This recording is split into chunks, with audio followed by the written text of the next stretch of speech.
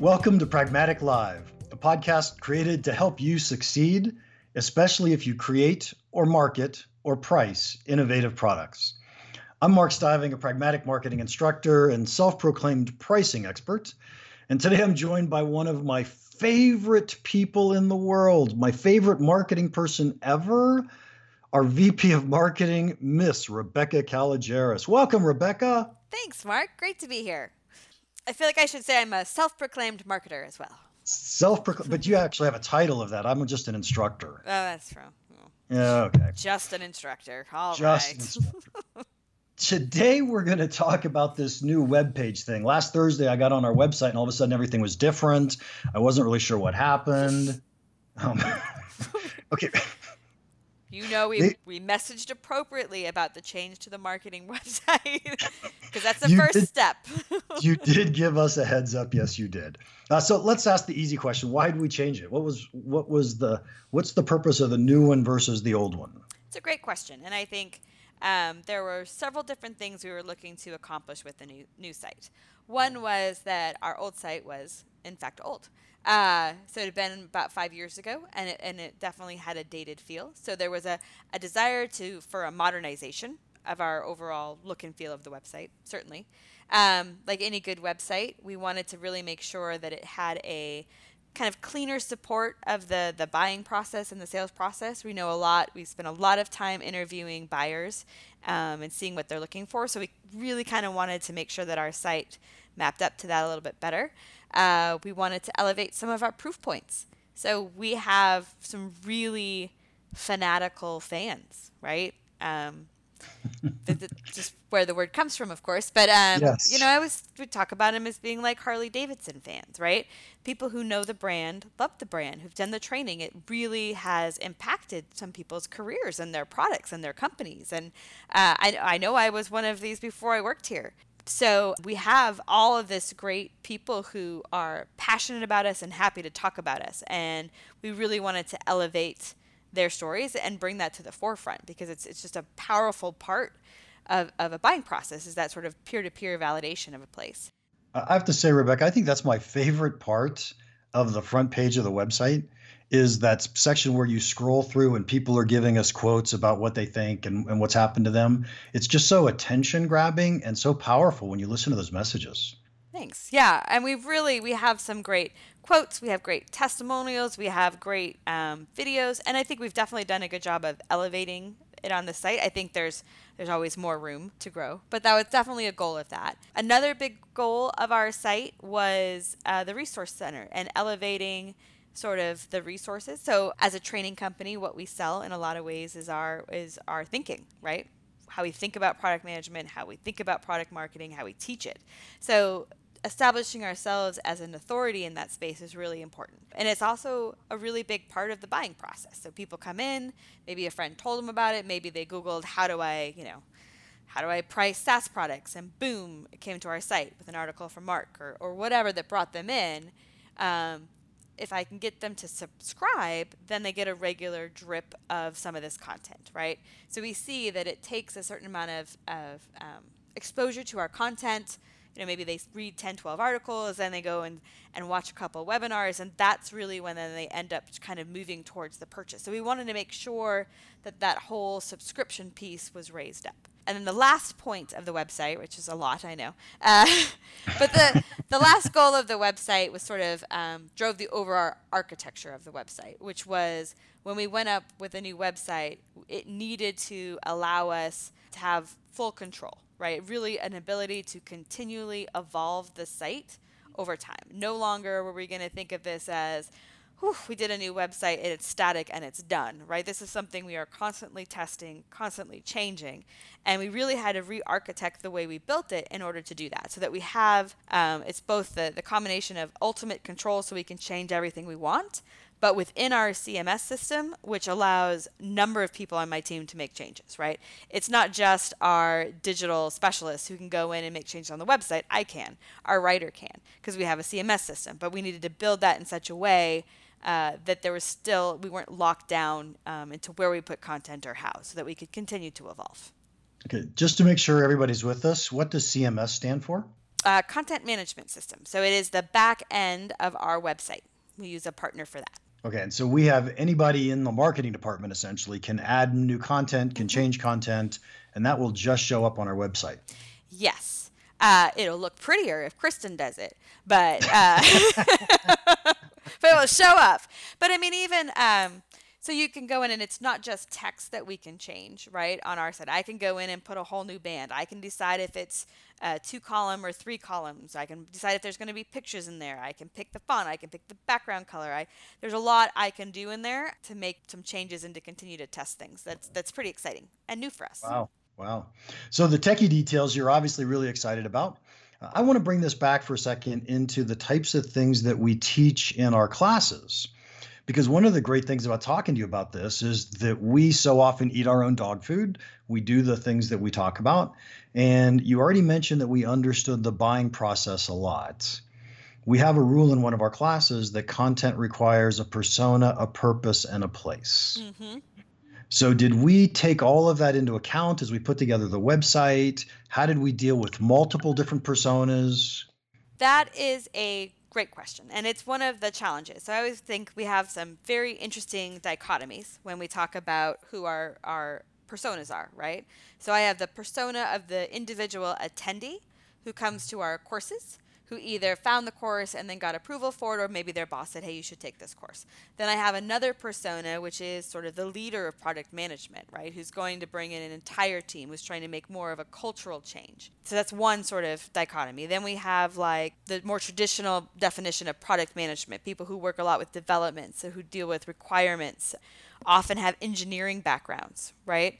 On the other hand, I deal with a lot of people who are product marketers by nature, right? So they're dealing mostly with sales enablement, marketing pieces, messaging. What those two groups look for in a website is entirely different. We did a whole bunch of UX interviews and UX testing for this site, which was an awesome experience, which we should totally dive into. But it was fascinating because, if you came in and you were a more on the traditional product manager side, and particularly if you were male, you went right for that search bar. It didn't matter what else was on that screen. You were like, ooh, a search bar. And that's exactly how you were going to navigate through the site. If you were more on the product marketing side, there was a whole different level of expectations around visuals and how they would navigate, trying to find ways where both groups could get what they want without being repelled by what the other's preferences was something we definitely tried to balance. I think we did a good job on a lot of that, in particular that second part there. I think there's still room, right? We're really working on some more persona-specific landing pages, so that instead of always finding the balance between things, that there can be some very targeted specific stuff. And we did a little bit of that on the site. We've definitely have some progress in there, but it's one of the areas we'll continue to expand. So if I just heard you right, if I'm in product marketing, you expect me to come in and actually use the links and look at the pictures and things like that. And if I'm in product management, you expect me to come in and use the search bar. Yes. And I mean, that's an exaggeration, obviously. Sure. Right. But yeah, and even the difference between bullets, the different reaction to testimonials based on pieces, and what kind of testimonials they're looking for. When we first put up the site in the first set of UX testing, we had the quotes up, but we hadn't loaded the pictures yet of the people who said them. And the difference between how they were dismissed without the pictures and how they felt, the validity of them and the realism, and then went up just to have the picture of the person who said it, was fascinating to watch. Oh, so if you don't have the picture, it's like we just made that quote up. Right, or it didn't seem compelling. It didn't seem real, right? Oh, that's only going to put on there good things that people said, right? So I could dismiss all of them. Right, but you say that, of course, but then you think of Amazon, right, and their product pages, and they have both, right? So the audience is used to being able to see a little bit more of the negatives and the positives. But yes, on my homepage, I did not put quotes from people who don't like us. Okay, I'm thinking that's a good idea. right. Because, I mean, we have lots and lots of good quotes to choose from, but. Right. Okay, what kind of issues did we have? So we started this out because we were outdated. We want to update it. I assume this didn't go smoothly. Oh, smooth sailing. It was done like a week. We went live. There was no stress. I kid. It was. So our partner in this space, the CMS we use, is great. And they're fantastic. And they're Canadian. So even when they're mad at you, they're super polite. Nice. But they are a development house. And I worked in software, that, before I worked here. And so there was a lot of sort of the project planning up front that I was trying to get them to avoid pitfalls. So in the past projects we'd worked with them, they had been agile, which is great, but also the bad parts of agile where they kind of like, didn't think things through as much. And so they were doing a much more waterfall process here, and we were behind schedule. And I was like, all right, I can work with this behind schedule coming from you guys if you really think about modularizing your delivery so that I get 100% of pieces at a time versus 80% of everything. Because once they're done with the backend, you have to go and build everything out, right? So it wasn't done when they were done. So I wanted to be able to, you finish this piece and then I could go in and build that piece out. And then you finish the next piece and I could go build that out. So that by the time we were done, we were fairly close. We had so many conversations about this, Mark, that this is of course the way we're going to do it.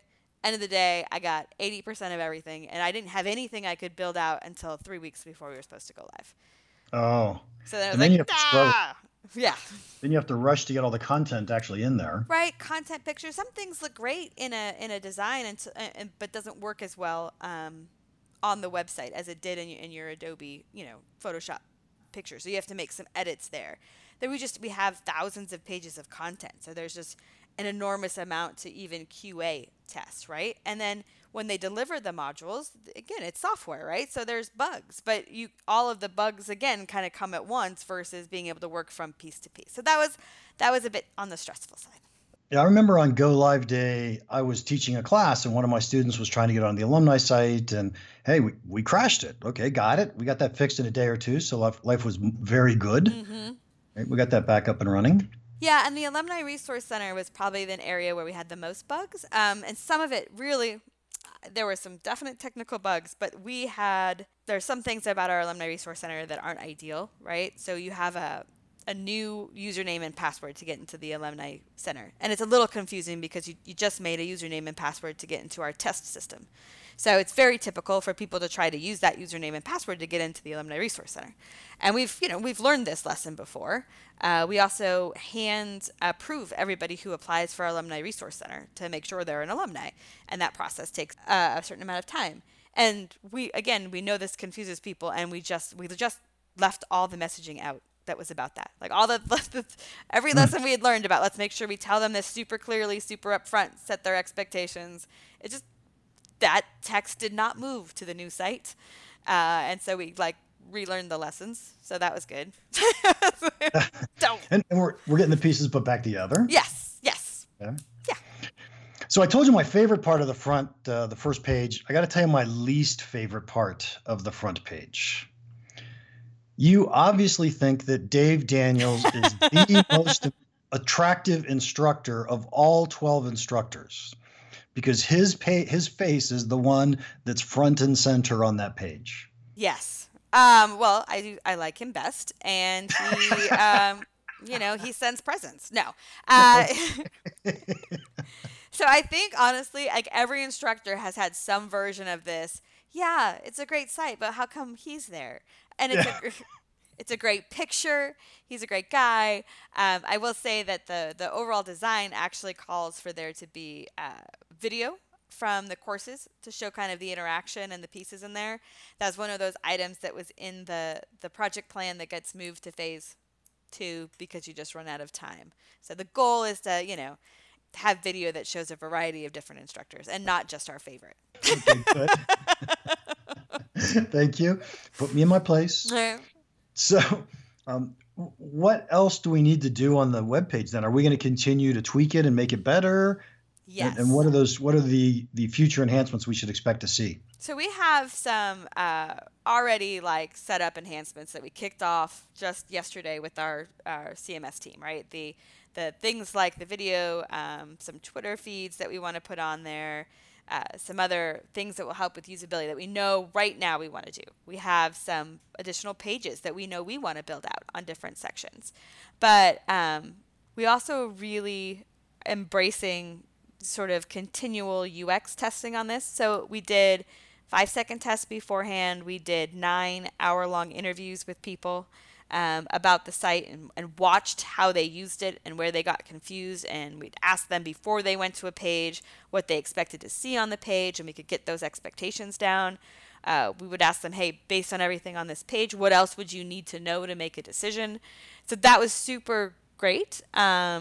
And we're going to do those periodically. So about every 6 months, we're going to do some more testing so that we can continue to have new ideas rise up.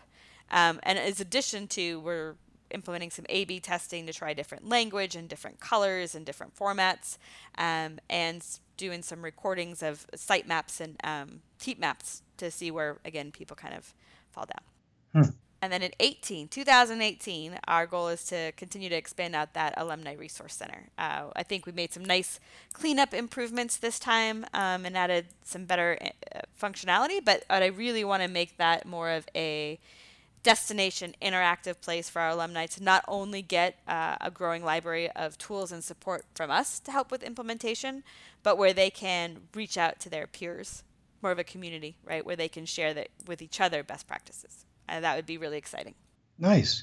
And so it sounds to me like you would be happy if our listeners or anybody sent you or someone on the team emails on suggestions and things they like or dislike about the website? 110%. And I would say, don't be shy. Like, if you don't like it, say it, right? I mean, that's the only way we're going to get better. You can send me an email at rcaligeris, which is not going to help anyone because it's a terribly hard name to spell, but I'll put it in the description. We've got a little feedback tab on all the pages because we really do want to know, like, this really worked for me. And it can be anything. It could be the functionality and structure. It could be whether the words compelled you or didn't compel you, or something you saw someone else that you really liked. I mean, again, 100% this website will never be done because we are going to keep fixing it and improving it and fine-tuning it. And so let me give a little coaching advice to all of our listeners for a second. And you can use this in your whole world. But if you want to write feedback to Rebecca and you don't want to offend her, you don't want to sound negative, write something like this. Rebecca, loved the new website. I even like your podcasts. But have you thought about trying this on the website? That works really well. Flattery does, in fact, get you just about everywhere. Just about everywhere. Okay, so how do we know if this new website is better than the old website? That is a great question. So one of the things we did before live, which I'm also feel like, you get better and better at the gig the longer you do this, right, was to set the metrics that mattered to us. What were we going to watch to see? And some of them are super frontline metrics, right? Number of visitors, number of page views, bounce rates, how long they're on the sites, how many pages they go to, right? Like, that's just kind of standard stuff that you're going to track. But one of the main things we talked about was that, how we wanted to elevate the resource section and really use that as a connection to people. So number of subscriptions that we have in a given time period. And we were actually really excited. In the first 14 days of the site going live, we've had more subscriptions than we had the entire previous month. So, it's 2 weeks of data, so maybe I can't I can't make that a full trend, but that was great, right? I mean, it's twice the rate that it was before. So we're looking at that. It is way better than half the rate that it was before. Right? That would be a problem. Yes. We offer both public training and private training. And what we did in kind of several spots on the website is make those even. So you just have a choice, right? We really want to help companies, and we're really happy to help them in either way that makes sense for them. Making that a decisioning point early on has also brought in more inquiries on the private training side. So inquiries in, leads, those kind of things are also what we're looking for, because at the end of the day, I am in marketing, so I want people to be leads.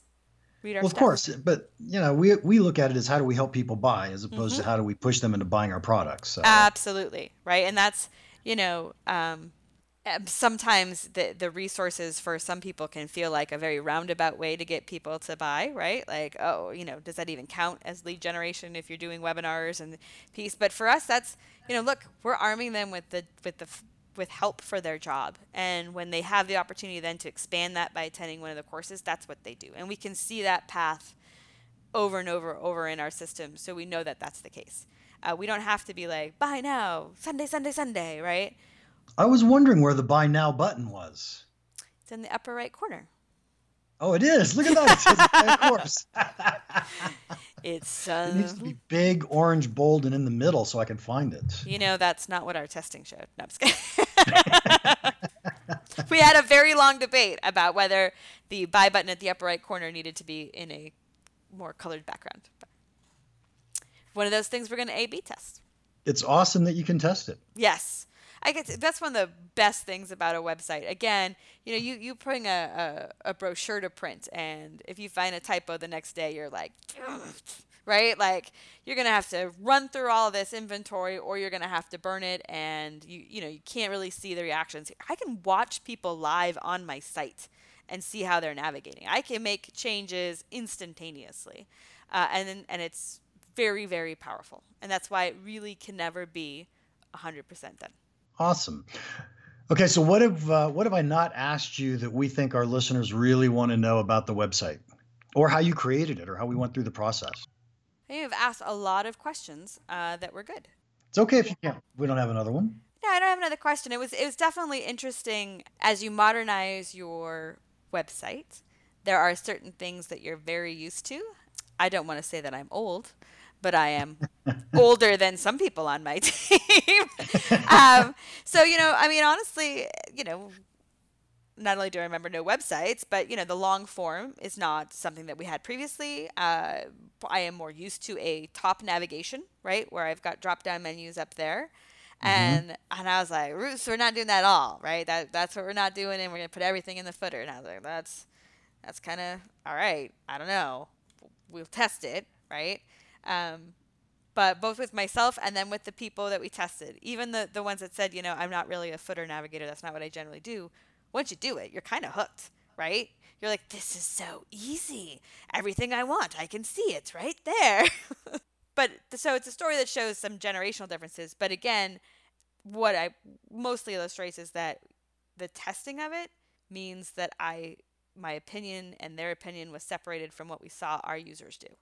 And just like everything we teach, I cannot recommend enough doing user interviews and user testing of your website. You will be surprised at how they navigate things. You will learn things. And again, because it's a website and maybe not your product UI, which would take a lot more potentially to fix, you can implement those changes and really start to dial in improvements there. It's very, very powerful, and it does not need to be expensive. Nice. Did we hire a designer to do this, or did our internal team do it? Our internal team did it. Very nice. Very nice. Yeah, I just scrolled down to the bottom of the footer because I didn't even know what you were talking about. Right, because you're old. I'm older than you are. It's okay. Way. No, I'm just kidding. Way older than you are. And I got to say, those footers are really interesting because it is. You're right. All that information is right there, even though there's a little bit of information at the header and a few drop-down menus. But most of the other stuff that you normally would see at the top of an older web page is now down at the bottom. Yep. But I was concerned. And the other thing about the testing is, while you're always concerned when your site's going to go over for technical reasons and all kinds of things. And I was sure that people would find things they would struggle with and they'd find things that they liked. There wasn't the fear that there could be because, again, I've seen people's reactions. I've tested it. I know what to expect. And if somebody else comes in, and this doesn't happen here, but at some companies, you could go to the new website and someone's going to be like, I can't believe you used blue. You should have used green. Green is the only color to go, and it's crazy, and why would you ever do that? And you could just go, well, the blue tested very well. So it's something, you have, again, not my opinion, and it's the market facts and data that we can use in those discussions.